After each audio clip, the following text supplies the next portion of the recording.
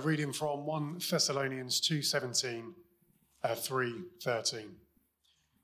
As for us, brothers and sisters, when for a short time we were made orphans by being separated from you, in person, not in heart, we longed with great eagerness to see you face to face. For we wanted to come to you, certainly Paul wanted to again and again, but Satan blocked our way. For what is our hope or joy or crown of boasting before our Lord Jesus at his coming? It is not you. Yes, you are our glory and joy. Therefore, when we could bear it no longer, we decided to be left alone in Athens. And we sent Timothy, our brother and co-worker, for God in proclaiming the gospel of Christ, to strengthen and encourage you for the sake of your faith, so that no one would be shaken by these persecutions. Indeed, you yourselves know this is what we are destined for. In fact, when we were with you, we told you beforehand that we were to suffer persecution, so it turned out as you know. For this reason, when I could bear it no longer, I sent to find out about your faith. I was afraid that somehow the tempter had tempted you and that our labor had been in vain. Timothy has just now come to us from you, and he has brought us the good news of your faith and love. He has told us also that you always remember us kindly and long to see us, just as we long to see you. For this reason, brothers and sisters, during all our distress and persecution, we have been encouraged about you through your faith. For we now live in you, if you continue to stand firm in the Lord. How can we thank God enough for you in return for all the joy that we feel before our God because of you? Night and day we pray most earnestly that we may see you face to face and restore whatever is lacking in your faith. Now may our God and Father himself and our Lord Jesus direct our way to you. And may the Lord make you increase and abound in love for one another and for all, just as we abound in love for you. And may he so strengthen your hearts in holiness, that you may be blameless before our God and Father at the coming of our Lord Jesus with all his saints. Thank you. Right. If you've got your Bibles open at that passage, might be worth keeping a finger in it as we go through. Good. So, as I said, the topic for today is Christian friendship. So the first question, obviously, is what is friendship? Some dictionaries actually seem to find it quite hard to define. I found a number which come up with a rather circular definition that friendship is the relationship between friends. Well, that doesn't really tell you anything.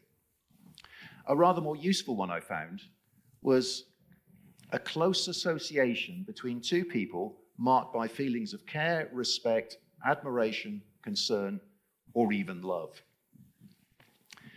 An online search perhaps might find a few more practical definitions, though what's quite interesting is an awful lot of these come from sites that provide psychological therapies of some sort or are counselling services, which suggest that real friendship in the world is something which is very rare and hard to find.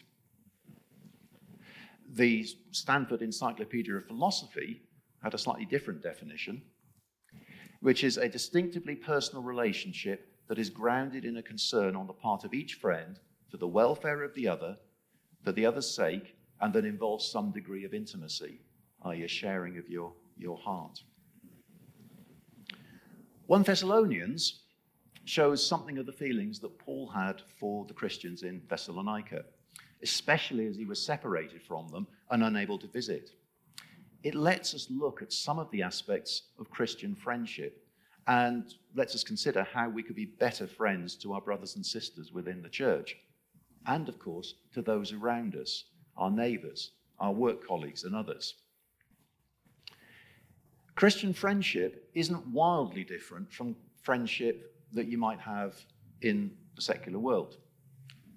But between Christians, there is one very fundamental difference. A Christian friendship is based on a shared faith. It's based on a common Saviour and the fact that we have the same eternal destiny. A Christian friendship with a non-Christian, on the other hand, is us trying to reflect the love that Jesus had for the world to that individual. And we'll look at that in more depth. So let's start looking at this. Why should we seek to be friends? Well, firstly, because we're commanded to love one another. Jesus said, and come on, let's catch up. A new command I give you, love one another. As I have loved you, so you must love one another. By this will everyone know that you are my disciples, if you love one another. Paul wrote to the Romans, let love be genuine. Hate what is evil, hold fast to what is good. Love one another with mutual affection. Outdo one another in showing honor. That's in Romans 12. Peter wrote, now you have purified yourself by obeying the truth, so that you have sincere love for each other. Love one another deeply from the heart.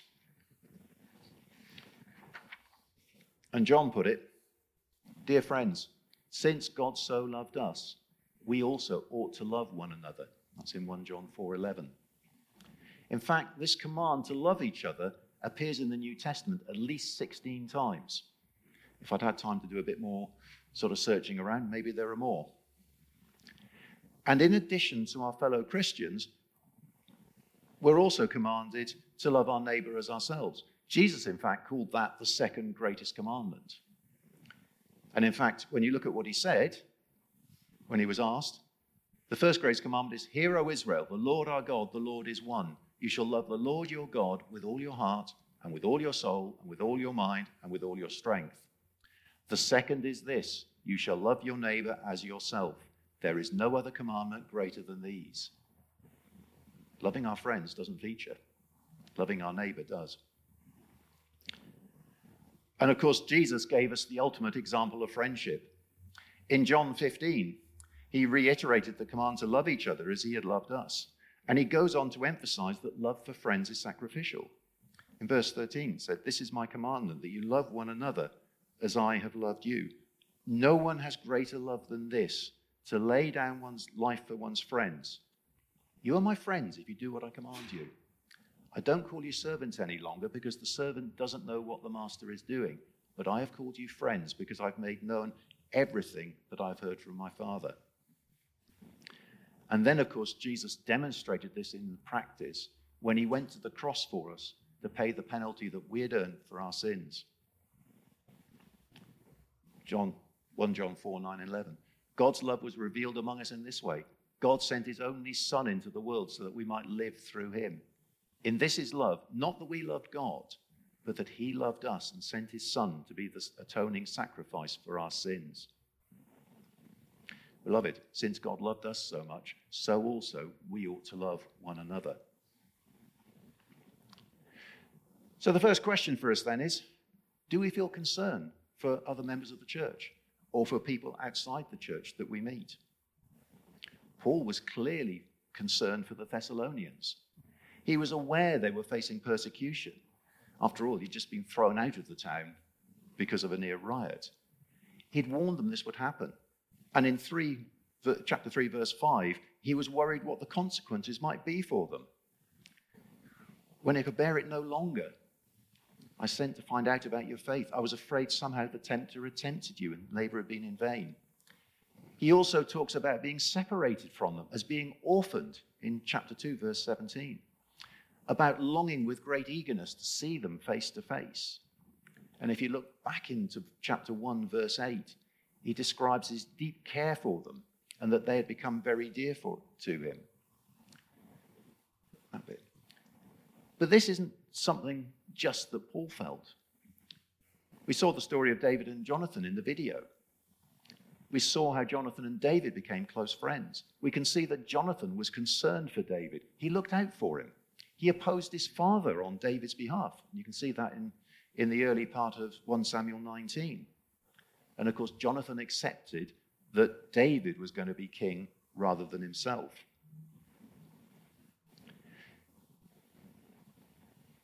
Jonathan's acceptance that David would be a next king is an example of the cost that can come with true friendship. He might have been the expected heir to the throne, but he accepted that God wanted David to be king instead and did what he could to make that happen. We all know that relationships come at a cost. Not necessarily a great cost, but when we put the other person in the relationship's needs and wants before our own, obviously we're not doing what we would want to do necessarily. And we see it in Jesus' life. He put our need before his right to authority and power in heaven. He gave up his life to restore the friendship with God that we had broken. Paul summed it up. God proves his love for us in that while we were still sinners, Christ died for us.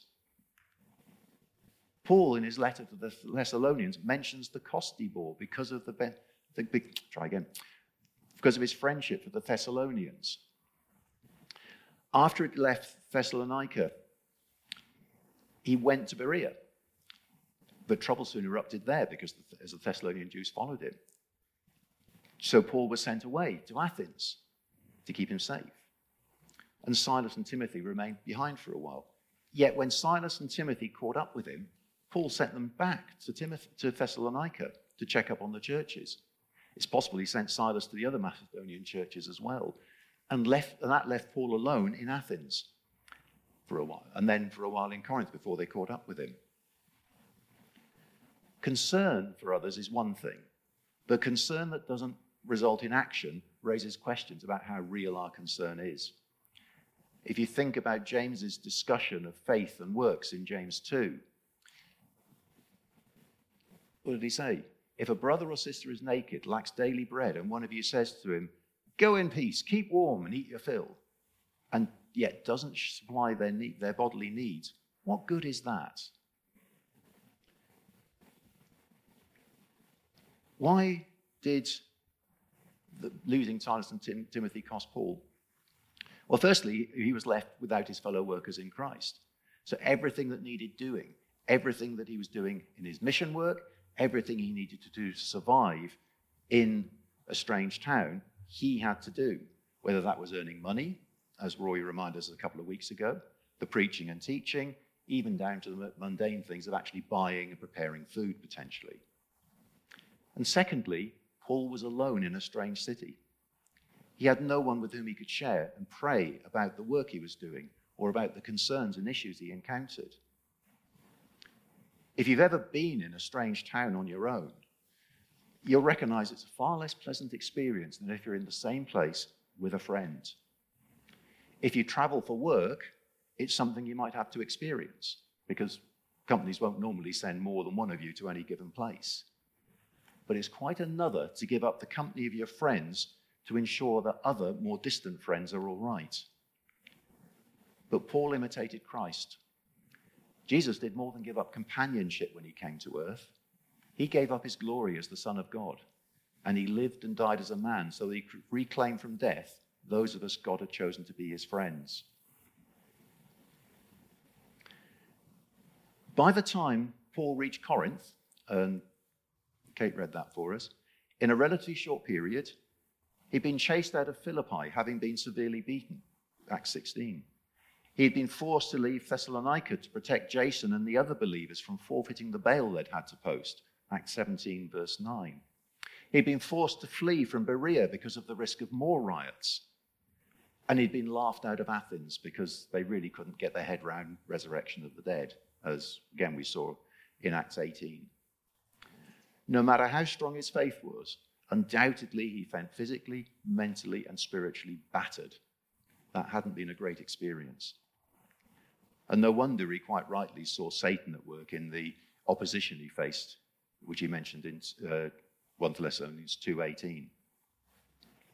But when Timothy came back from Thessalonica, you can see the relief and delight in what he heard in 3:6-9.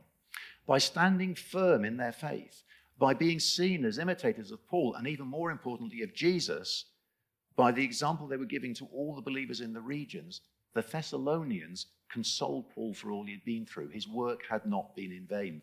The cost had been worth it. Now, I've seen some commentaries on this passage and then some sermons which basically take the title spiritual parenthood. And while it's true that Paul was the Thessalonian spiritual parent, this doesn't really describe the relationship we see here. A parenting relationship tends to be somewhat more one way, from the parent to the child. We can see in this that the consolation was two-way. While the news he received lifted Paul's spirits, Timothy had also lifted the Thessalonian spirit. He'd gone to them to strengthen and encourage them in their faith. Remember, they were new Christians facing persecution with a set of leaders who were actually, just a little bit ahead of them in the gospel.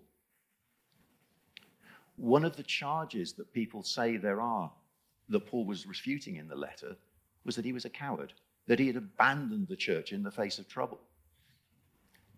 And while these were false charges, and we can see Paul's defense against it, we all know when people throw mud, some of it sticks.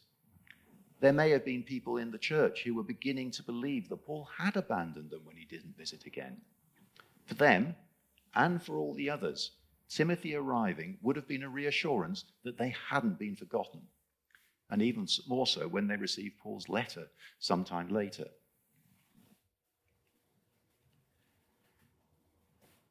There's an old story you may have heard many years ago about a boy who called his girlfriend on the phone one day. And he was telling her about his love for her and extravagant claims, how he would swim the widest river to get to her. He would climb the highest mountain. He would cross the widest desert. And she sort of accepted this and then said, well, are you coming round on Saturday? Of course I'm coming round, as long as it's not raining. We look to our close friends to be committed to us, to be that we are a priority to them, that they will put us before other things. As a society, we're very action-focused, and often, nowadays, immediate action. We want immediate gratification, immediate solutions. But often for us, when we're faced with situations we can't do much about, the best thing we can do is consistently and fervently pray. Paul wasn't able to visit the Thessalonians. If he did, there were financial consequences for Jason. There were potential riots. There were risks to his safety. But he can certainly pray for them. And he tells them that he gives thanks for them continually, not just in chapter 3, verse 9, but in chapter 1, verses 2 to 3 as well. That he continues to pray night and day, that he might be able to visit them, build them up further in their faith in verse 10. And then he writes down a specific prayer for them. He prays they will grow in abundant love for one another and for all men, for brother believers and sister believers, and those who have yet to be saved. And he prays that God will continue to sanctify them, to make them more like Jesus, to make them holy both now and at the end of the world. Both topics that he's going to talk more about in the second part of his letter. So that's what Paul did. What about us? What should we take away from the passage? How does it apply to us today? None of us are Paul, nor are we a struggling young church being persecuted for our faith by the government. Again, though, as Roy reminded us in the last sermon in this series, our circumstances in this country could change fairly easily and quickly if the wrong people got into power. Clearly, one of the messages that comes out of this, though, is that we should be good friends to the other members of the church.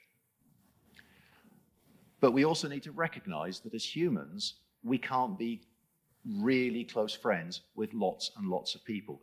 We just don't work that way. In fact, a gentleman by the name of Robert Dunbar, who is the director of the Institute of Cognitive and Evolutionary Anthropology at Oxford University, and I would hate to say that in a hurry, has theorized there is actually a limit within the way our brains work to how many individuals we can maintain a meaningful social relationship with. There is some discussion among research people about how much, sort of between 100 and 250 seems to be the sort of numbers that are talked about, with 150 being the value that most people will use. It's called Dunbar's number, surprisingly. And the part of his evidence, if you look back in history, a village typically tended to be about that size, right through the Dark Ages into the Middle Ages. Within this number, however, there are other subdivisions. We can have up to 50 good friends, give or take, 15 close friends, and just 5 intimate friends. Now, why do I say that? Well, firstly, we shouldn't feel guilty if we aren't, as the kids would say, BFF, best friends forever, with every single person in Amesbury Baptist Church. But we can be that best friend forever with a few of us. Between us, everybody in the church can have some really close Christian friends, someone we can rely on, someone who will be honest with us, someone who will point out when we're making mistakes. And of course, the other thing to remember is, Dunbar notwithstanding, we may not be able to be close friends with everybody, but we most certainly can love everybody. We can love those we worship with, as we've been commanded. We should also consider our friendships outside the church. In verse 12, Paul prays the Thessalonians would increase and abound in love for all men, not just Christians. And in Romans 10, Paul wrote, "Everyone who calls on the name of the Lord will be saved." And how can they believe, or how can they call on the one they haven't believed in? How can they believe in the one who they haven't heard? And how can they hear without someone preaching to them? And how can someone preach unless they're sent? Now, he's thinking more, obviously, about a mission-type situation. But we are sent out from this building as missionaries. We are witnesses to Jesus wherever we go. A friend is someone who will try to meet your needs. What do our neighbors, our colleagues at work, the people who are living around us, the people who are driving and walking past this building right now, what do they need most of all? They need Jesus. But how can we tell them the good news if we don't have a relationship with them? If we haven't earned the right to talk to them by being a good friend to them? If our friendship with them doesn't show Jesus' love? If our relationship with them is no different than that of all the other people in our street or our workplace, why should they be interested in what we have to say? So I want to look at the headings we've used today and just think how we could apply them to our friends in church and to friends outside. Perhaps the question to ask ourselves is, are we actually friends in the way these describe? And let's also remember how many of these Jesus demonstrated in his life and his death for us. So, do we have a real concern for our friends and especially their spiritual well-being? Getting carried away. Are we willing to be open about our spiritual state with our friends in the church? Do we want the best for our friends? Do we want them to be the best that they can be? Are we prepared to make sacrifices to support our friends? Do we put other people before ourselves? Are we prepared to give other people the opportunity to grow in their faith and their service at a cost to us?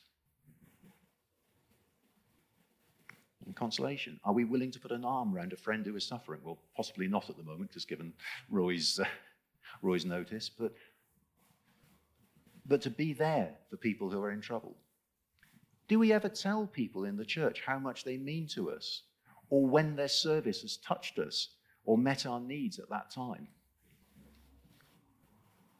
And commitment. Do we put being together with our friends high on our priorities, coming to church even when it is raining?